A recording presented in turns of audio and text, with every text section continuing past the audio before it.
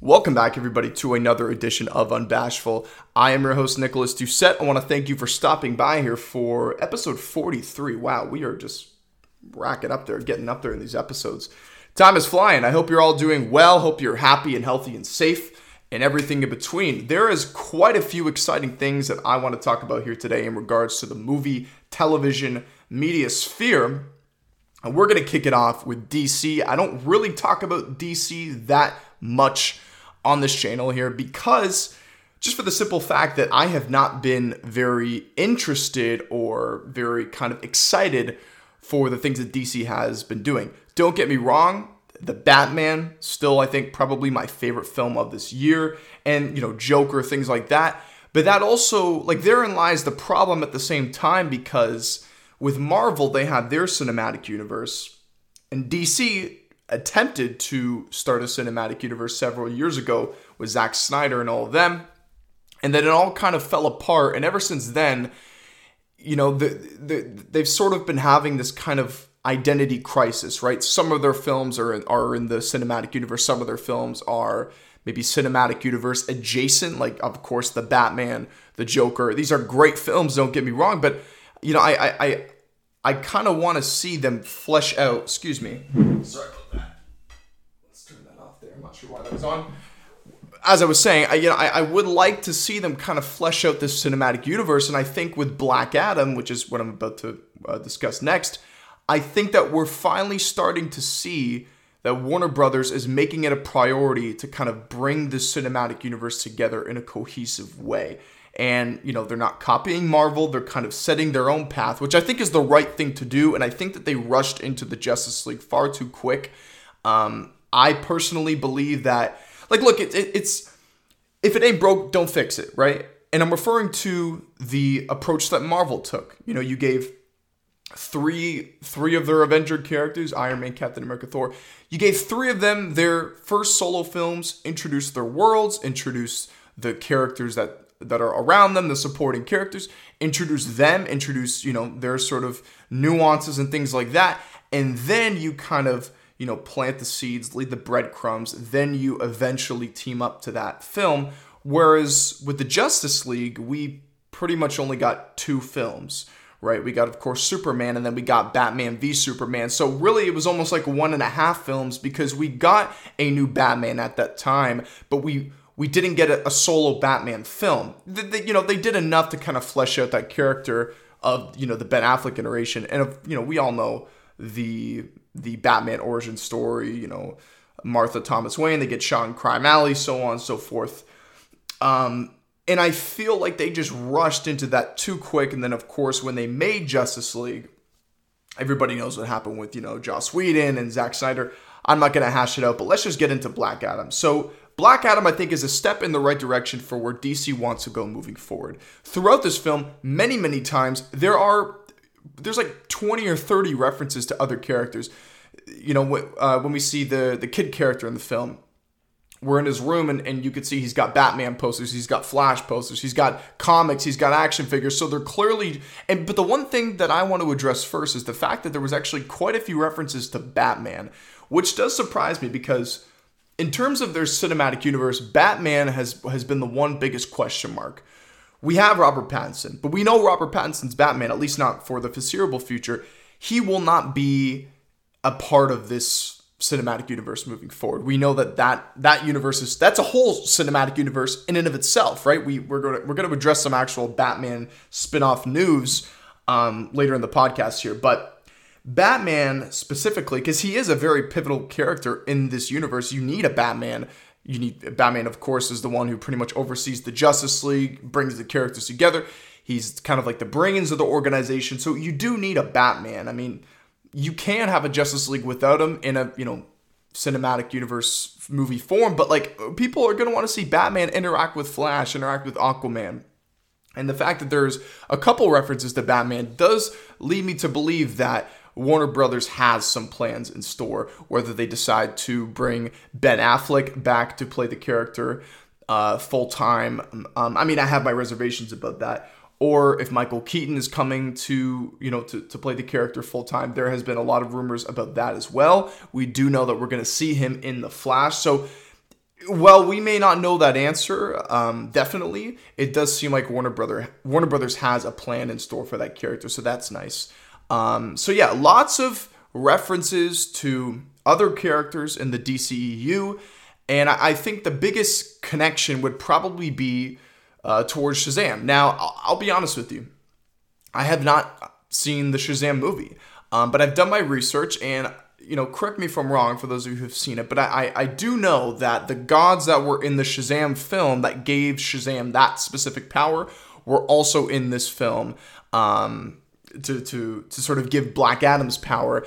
And if Black Adam wants to go back to his original form, he has to still say that same word Shazam. So, of course, there's that connection there. And, we will, of course, address the Superman the Henry Cavill post-credit scene. I mean, I think at this point, it's not even a spoiler. Most people watched the post-credit scene before the film even came out. I'm one of those people.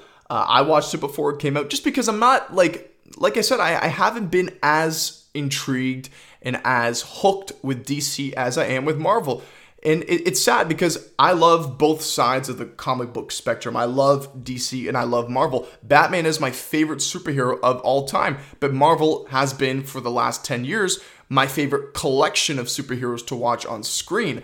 But I've been interested in both sides. But like I said, DC has kind of had this sort of, they've been directionless.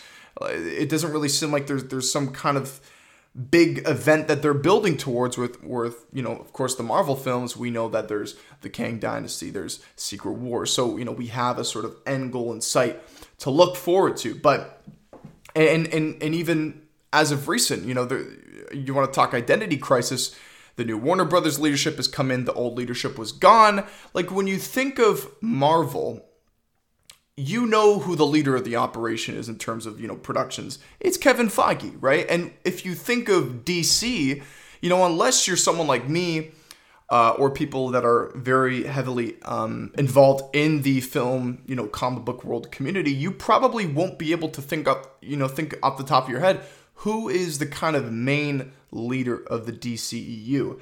I mean, you could think of maybe Walter Hamada, even though he just left recently.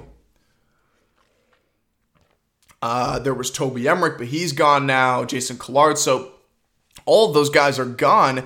And the new owner of Warner Brothers Discovery, David Zaslav, has expressed that the priority moving forward is to make DC a main player in the comic book genre. I mean, those aren't his exact words, but that's, basically what he's echoed. He's explained that we want to focus on the main IPs, the main characters that most audiences are familiar with, right? Before that announcement happened, it seemed like DC was kind of diverting sort of to the sides and introducing these more obscure characters, which is fine. You can do that, but I feel like that's something you should do afterwards once you've had your main staple characters established and in the universe. That's what Marvel did. That's why Marvel didn't introduce the Guardians of the Galaxy or Ant-Man until several years after we were introduced to Iron Man, Captain America, Thor, etc. So now that we're seeing that Henry Cavill is back as Superman, we have the Flash film coming soon, even though Ezra Miller's probably going to get recast. We have Wonder Woman still. Like I said, Batman seems to be still a player in this universe. And now we have Henry Cavill returning. And now we have Black Adam and Shazam, and Aquaman. So you can start to see that they're starting to make these films a priority, and they're almost going to maybe do like a soft reboot of the Justice League, take their time, build up to that, not rush into it. Because, look, if you're DC, and I know that this isn't their thought process. I'm sure that they're well aware that we will not catch Marvel. We will not even come close to Marvel in terms of, their cinematic universe success as of right now. We have to sort of just, mind our own business and focus on ourselves and build our own cinematic universe, and then our success will come in due time. And I think that's what they're doing. They seem to be taking their time, building out, fleshing out these films. David Zaslav said in the earners call, the investors' earners call, that we're not going to release films that aren't ready. We will take our time. If we have to delay them 6 times, we will do so until we are confident that the films are ready to be shipped in front of audiences in theaters, rolling on screen. So anyways, I am getting so off track. let's get back to Black Adam. So in terms of the story, we have, I think his name is Teth Adam in the film, The Rock's character. He gets summoned from his tomb. He's back in Kahndaq in present day, and he's trying to figure out what's going on. And then there's this threat of the JSA. And let me talk about the JSA for a sec, because I really, really enjoyed the JSA. I like Cyclone. I feel like she was probably the character that wasn't given enough screen time or enough kind of awe moments of some of these other characters. But I liked Atom Smasher. I really, really liked Hawkman, and I loved Dr. Fate. Of course, there is quite a few comparisons with Dr. Fate and Doctor Strange, but I actually think they're pretty different in terms of their abilities, even how they look. I think the way Dr. Fate looks with the gold helmet is so cool, and I really hope that in some kind of way we'll maybe see him again in the future. Hawkman, of course, there's a lot of parallels to Falcon. I think his suit and I think his actual wings in this film were actually, in my opinion, cooler and more entertaining to see it in action than I think Falcon. Just my opinion. Overall, I prefer the Falcon character. I prefer Sam Wilson. But yeah, so the story of this film, like I'm even trying to explain it off the top of my head, and I can't even fully really do that. I can't even really think about it off the top of my head. Basically, Black Adam goes against the JSA. Then towards the end of the film, there's this ultra greater threat that has to, that requires even more manpower against it. And then we have the JSA and Black Adam team up together. And then there's questions of, ethics and morality with Black Adam being a hero. Is he a hero? Is he not? He kills people, but does he only kill bad people? So, of course, very common tropes and themes that you've seen in a lot of superhero films. And, just to talk about The Rock's performance, I thought he was fine. Obviously, no Oscar-worthy performance or anything like that. But, I think his performance was pretty good. He's a lot more serious in this film than he is in maybe some of his previous roles. But just to talk about The Rock for a second, he is such a great promoter, and that is something I do want to give him credit for, because oftentimes with these superhero films that come out, you see that there's a lot of press happening and the actors are getting asked questions and whatnot.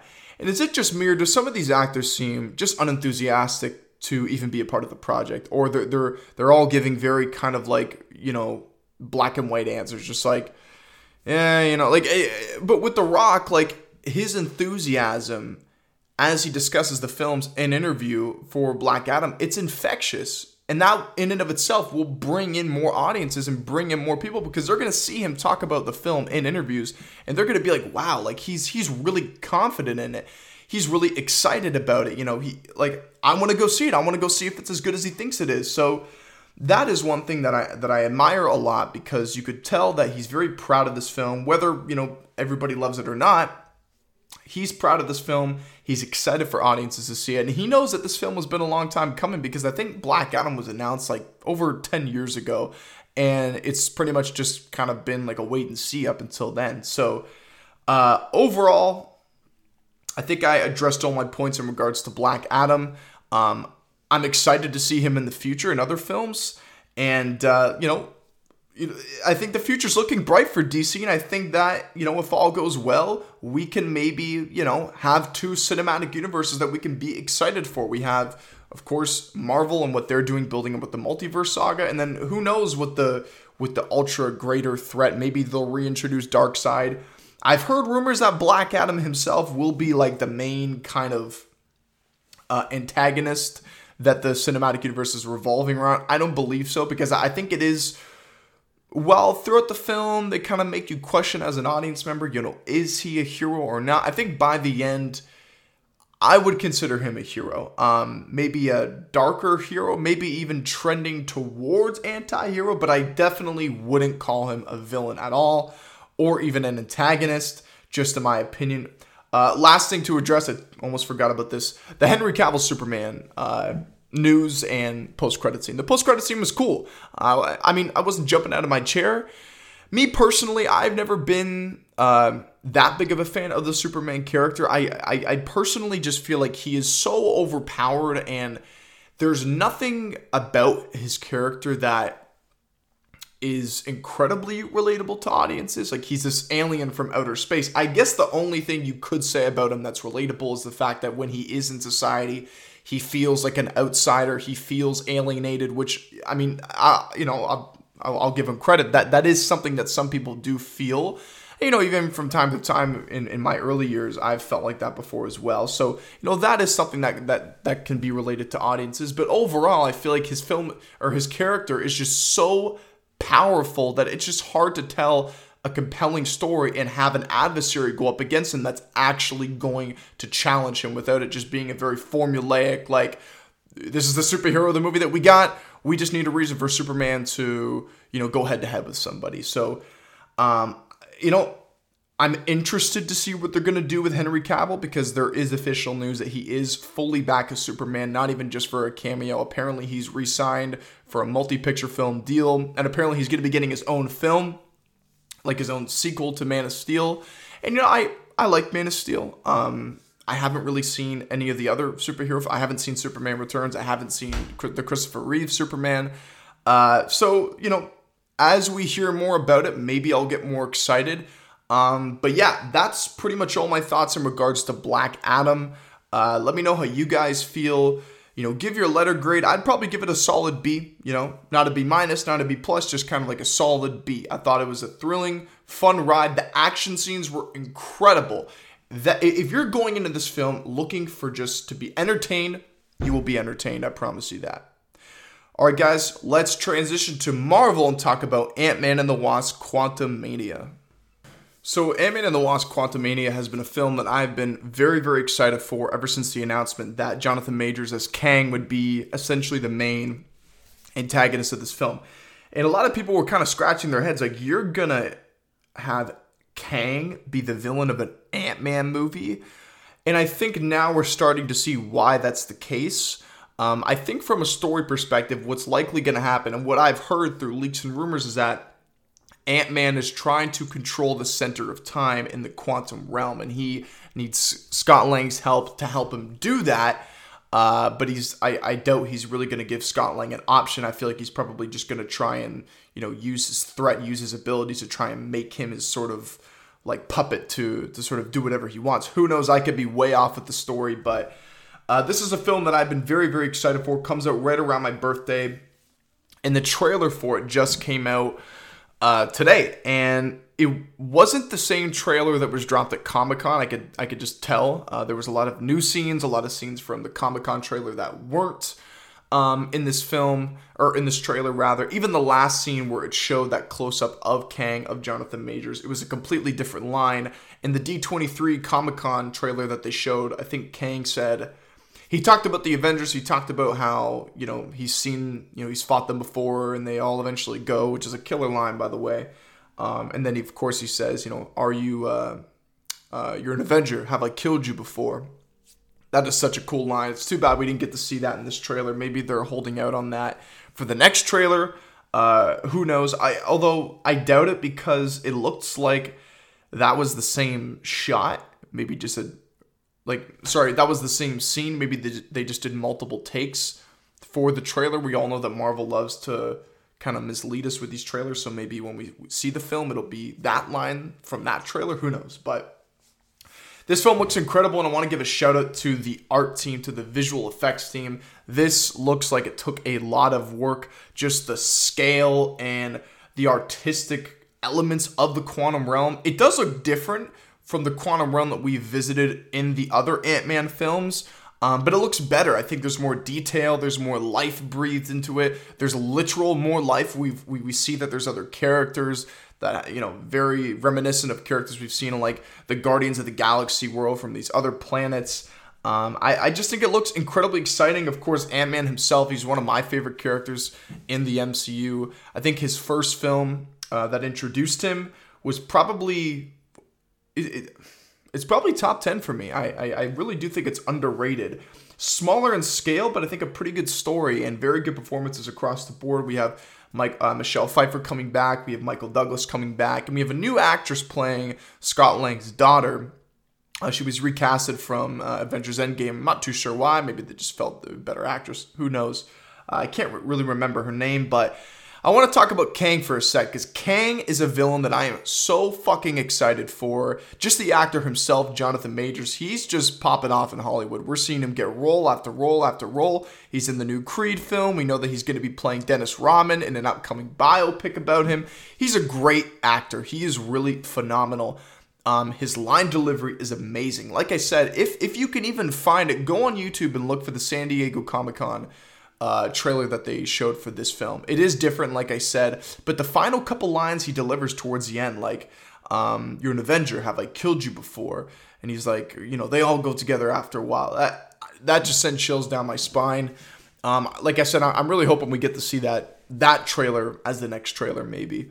But just the Quantum Realm, like I said, in general, we see that Kang has this army. If you look very, very closely, it almost looks like they're all dressed like him. They all have the sort of blue helmet. Maybe not the same kind of clothing, but they all kind of look the same. And I'm curious as to what's going to happen at the end of this film, because I doubt Ant-Man is going to actually defeat Kang, because we know that Kang is going to be one of, if not the main villain for this next saga. I'm sure Doctor Doom will be introduced in Wakanda Forever, because there's a lot of rumors about that, and I believe them. But so I don't think that he will be defeated in this film, but something has to happen at the end of this film. Who knows? Maybe they're going to end on some crazy cliffhanger. I don't think Scott Lang is going to die, or maybe because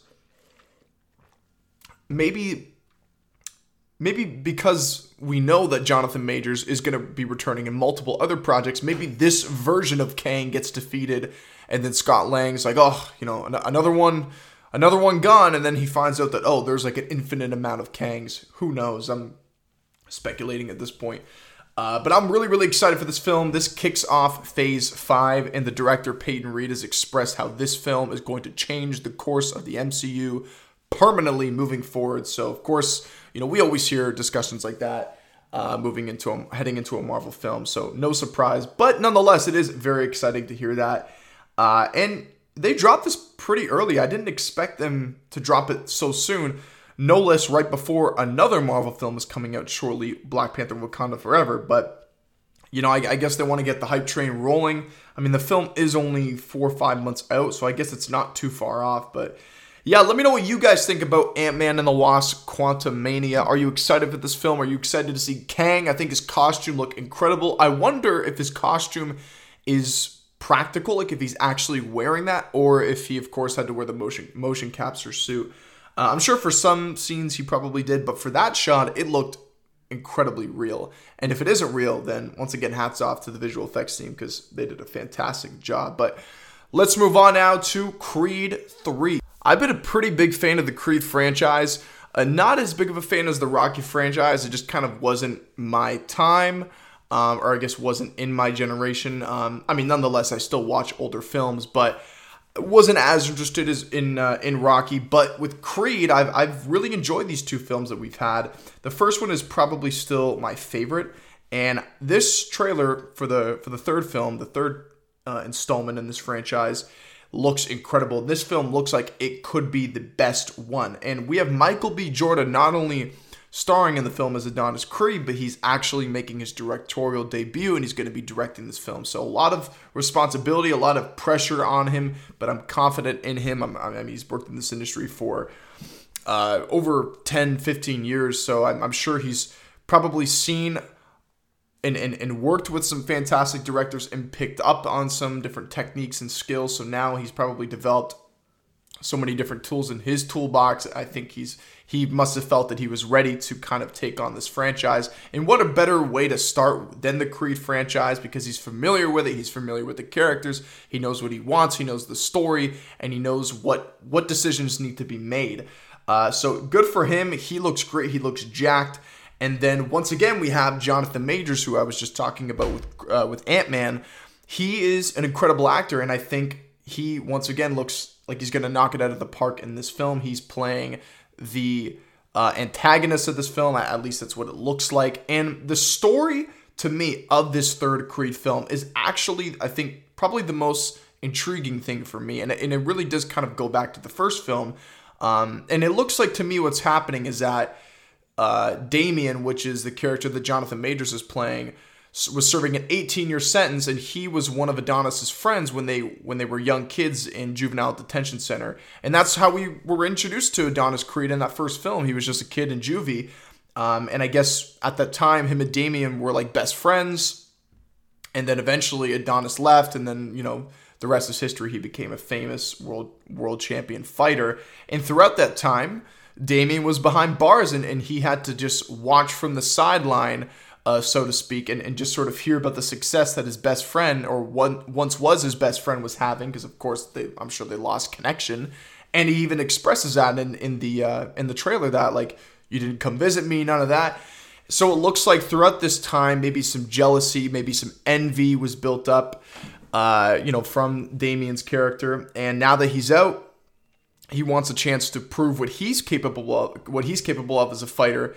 And, the time that he spent in prison, he trained. And, of course, Jonathan Majors is in absolute peak physical shape. A lot of people and a lot of fans speculated that he got in that shape for Ant-Man. I actually think that was more to do with this film, because this film I feel like will probably require a lot more shirtless scenes than Quantumania does, if any, if Quantumania even has any shirtless scenes. I think the majority of the time we're going to see that character is going to be in the Kang costume. But yeah, I think this film looks exciting. It looks like it could honestly be the best one in the franchise. Will this be the last one? Probably not. There's probably going to be like 4 or 5 more. Who knows? That was just, I'm drinking iced coffee, by the way, for those of you that are listening. So where was I here? Yeah, I think this looks great. It comes out March 3rd, I believe, of next year. So yeah, next year is going to be killer for movies, man. We got Oppenheimer, we got Quantumania, we got Killers of the Flower Moon. I'm probably forgetting some other films. I know David Fincher had a film called The Killers. I think that got pushed to next year. So we have quite a few exciting films to look forward to next year. But yeah, Creed 3. Let me know what you guys are thinking. Are you excited for this film? Are you not? Tell me where your head's at with it down in the comments below. Now we're gonna move on. We got some Batman news. We got some Batman spin-off films. Now, when I say spin-off films, I mean spin-off films from the Matt Reeves Batman film that we've just got. So it now seems like Matt Reeves is sort of like the main producer in the sort of Kevin Feige, if you will, of the Batman cinematic universe. So let's go ahead and talk about that. So before I get into more detail about these spin-offs, I'm going to actually read the official article from The Hollywood Reporter from Boris Kitt. And he spoke about this announcement and saying, quote, "The filmmaker," referring to Matt Reeves, "is meeting with writers and producers and directors," let me restart that. "The filmmaker is meeting with the writers and directors to build out movies. Yes, movies, not just series, focus on Batman's rogues gallery, both established and more obscure, with characters ranging from the Scarecrow to Clayface to Professor Pig. All those projects are in the early stages of gestation." Okay. So I have a couple of thoughts on this. The first of which is the potential is exciting, especially with Matt Reeves not directing these projects, because of course, as the article just annotated, he's looking for directors and looking for writers. But the fact that his vision and his hand and his sort of like creative style is going to be on these projects and involved with these projects, that does excite me, because the potential that we could, the different stories that we could see in this world that Matt Reeves has built is very exciting, because I think the Gotham City that was shown to us in that first Batman film is almost a character in and of itself. And throughout Gotham City, there are different characters and there are different storylines that we could explore. So the potential of that, the potential to see these different spin-offs with these other, as the article said, more obscure characters, that does intrigue me quite a bit. But here is where my concern comes in, right? So these characters that the article mentioned here, Scarecrow, Clayface, and Professor Pig. These are Batman antagonists. And what my concern with these projects in these separate films developing these characters, my concern is that it really does kind of remind me of what Sony is doing. Now, I know that these are two different studios, two different creatives behind this. But, if we just look at what Sony is doing right now, developing their rogues gallery, if you will, of Spider-Man villains, many of them have gotten their own solo spin-off films. Like, of course, Venom. He's well into his own franchise with his 2 films. And then we have Morbius, of course. And now we know that Kraven the Hunter is coming. And then we have an El Muerto film coming. And we have Madam Web. Although Madam Web isn't she's not an antagonist. She's actually more of a supporting character to help Spider-Man. So, with the exception of her, we have basically 4 Spider-Man villains, and possibly even more being developed. And the issue with this specifically is that when you have a film and you're developing projects that are all about the antagonist surrounding one specific hero, what happens is that in their respective films, you build these characters up to almost become protagonists, to almost become heroes in and of themselves. And then eventually you understand as an audience member that they're building up to this inevitable fight to go against whatever respective hero is, of that universe. And then the problem with that is, like, the audience now knows these characters and they're familiar with these characters as heroes because that's what they've been built up to be, right? Like, if you look at Venom, in my eyes, isn't even really an antagonist anymore. I look at him and Eddie Brock as a hero, right? I honestly, he could stand side by side and be part of the Avengers for all we know. Like, that is how they've developed him. They haven't developed him to really be an adversary to Spider-Man. So then when that happens, it's almost not even going to be natural. It's not going to be organic. It's going to be artificial. It's going to be forced. And that's my issue, and that's my potential concern with these characters.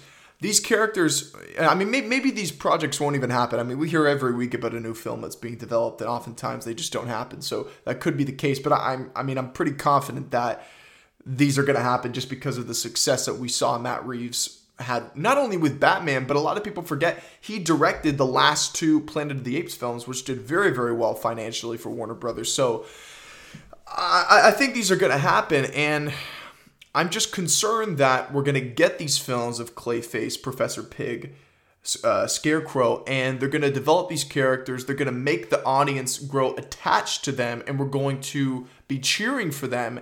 And then when that inevitable interaction between them and Batman happens, it's going to be like, okay, who do we root for here?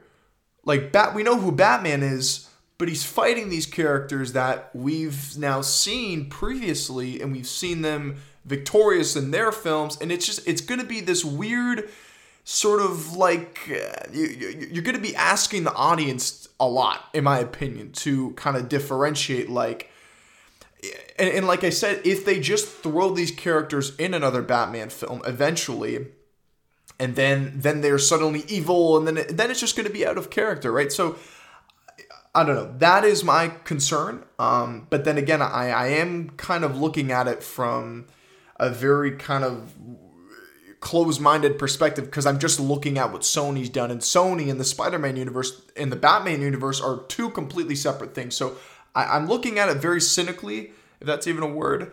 I'm looking at it from a very cynical perspective, I guess would be the better way to form that sentence. But yeah, but as I mentioned, on the other hand, this could also be very, very intriguing, and they could do this right. They could do this in a way that allows for a lot of creative freedom to let these actual villains be villains. Like, you can make a supervillain story separate. Like, you can make a supervillain movie and actually have them be villains. The problem is that if you give, Scarecrow, for example, his own film, and then you put him up against a villain for his movie, then you're essentially making what is a villain, you're now making this more of an anti-hero, right? Which I'm not the biggest fan of personally for me. So I'm gonna try and remain optimistic, given that this is Matt Reeves sort of overseeing these projects. But I do have my concerns, but I'm going to try to reserve full judgment until I hear more about the details of these projects. But,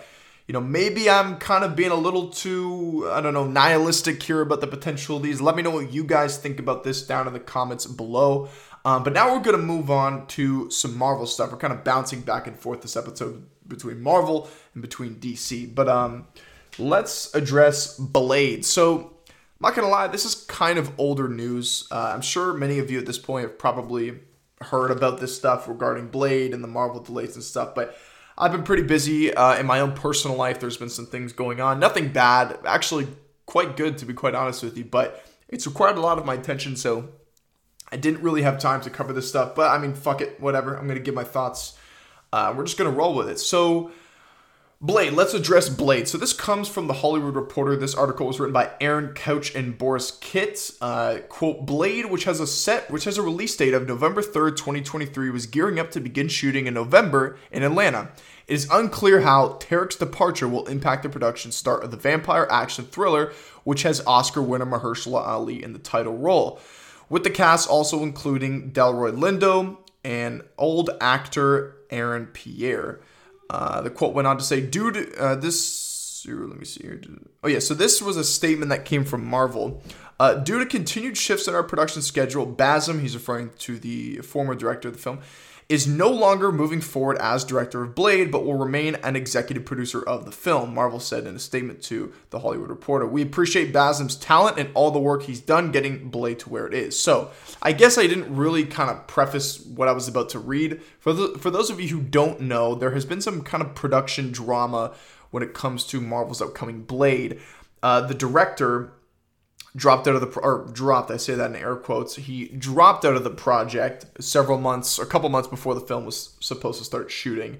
I think as the article said, it was supposed to start shooting November, I believe. Now there's some rumors as to what actually happened in terms of why he left the project. Some people just think that Kevin Feige just booted him out, and apparently a lot of that had to do with the script. Now, he didn't write the script, but apparently some of the suggestions he had to save or salvage the script, because apparently the script for this film was really bad.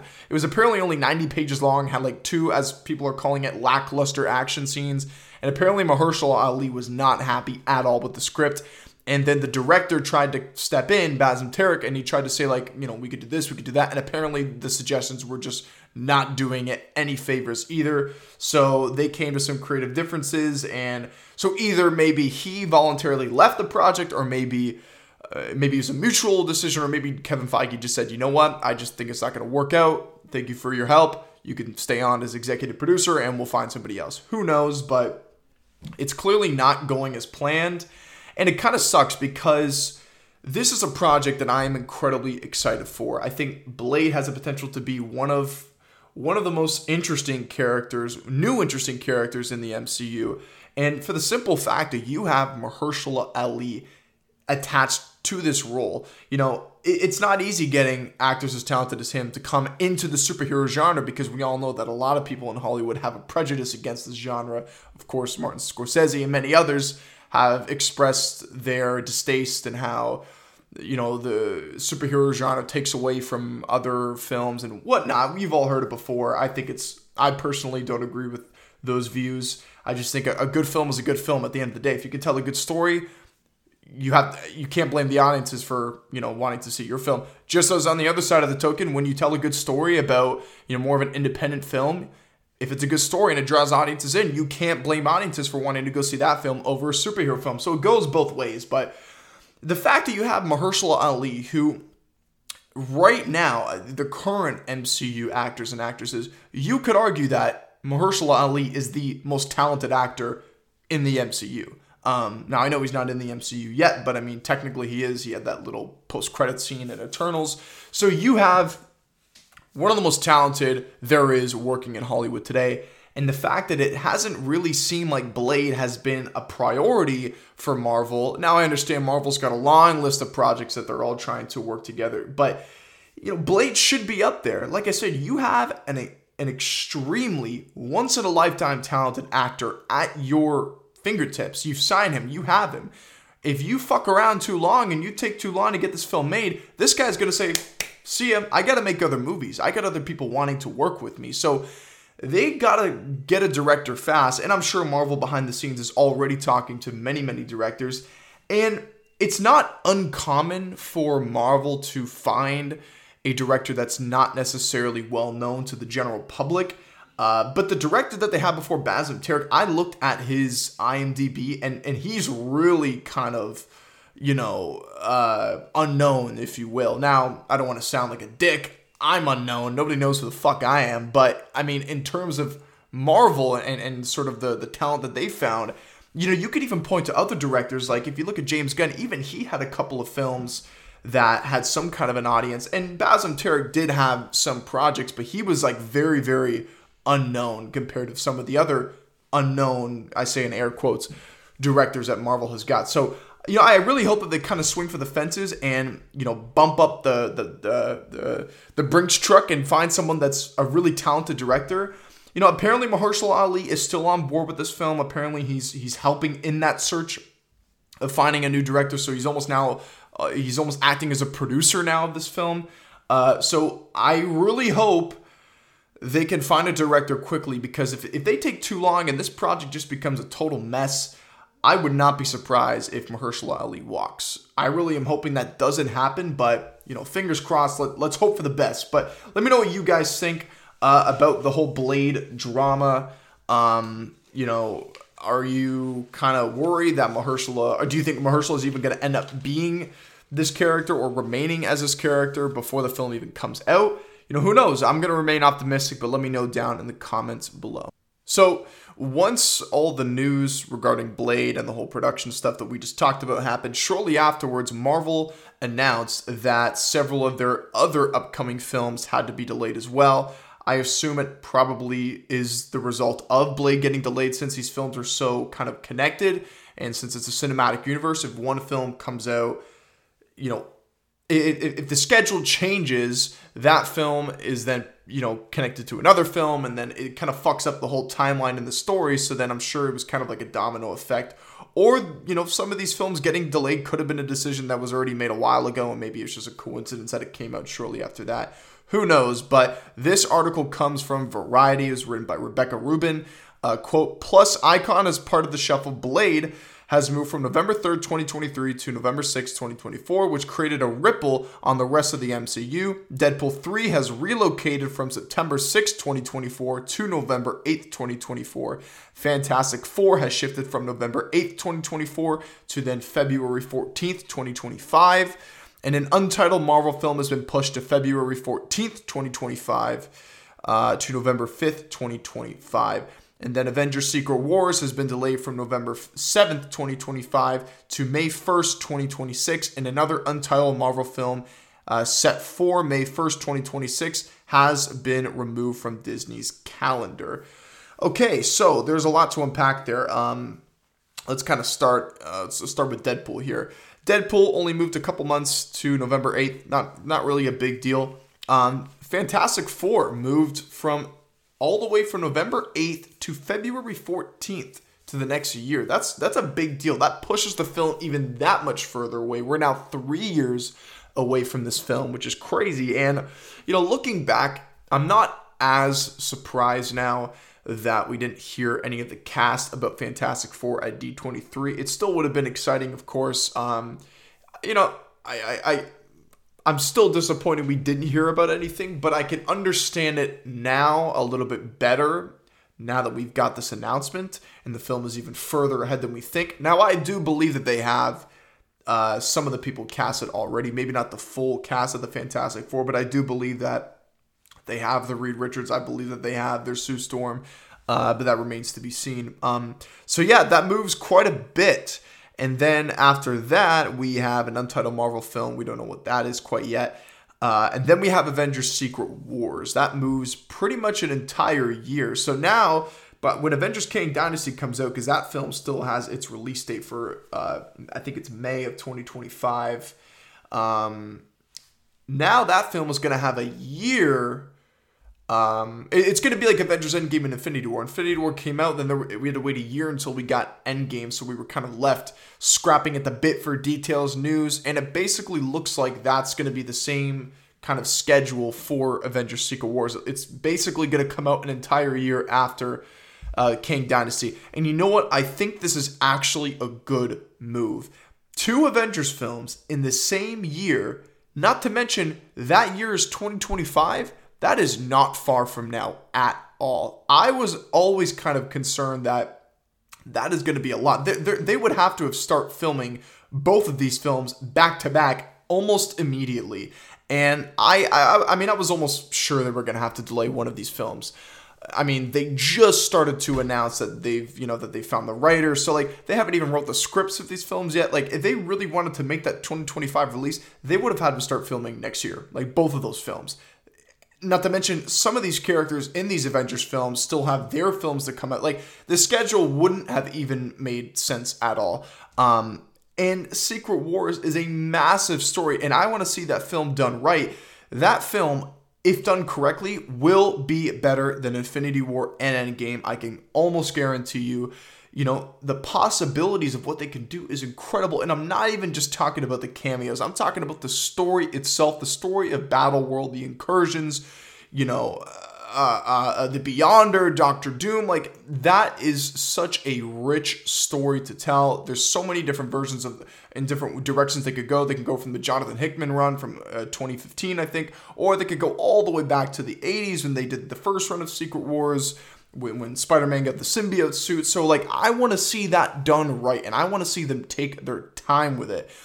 So I think this is a positive move to shift it up to 2026. That's now a lot more reasonable for them to start shooting these films. I'm sure they'll definitely shoot them back to back, but now they don't have that pressure of, like, I mean, if you really think about it, 2025, like, that's like right around the corner. So now they don't have to worry about that kind of up and coming schedule coming even closer and closer. Now they have a little bit more breathing room.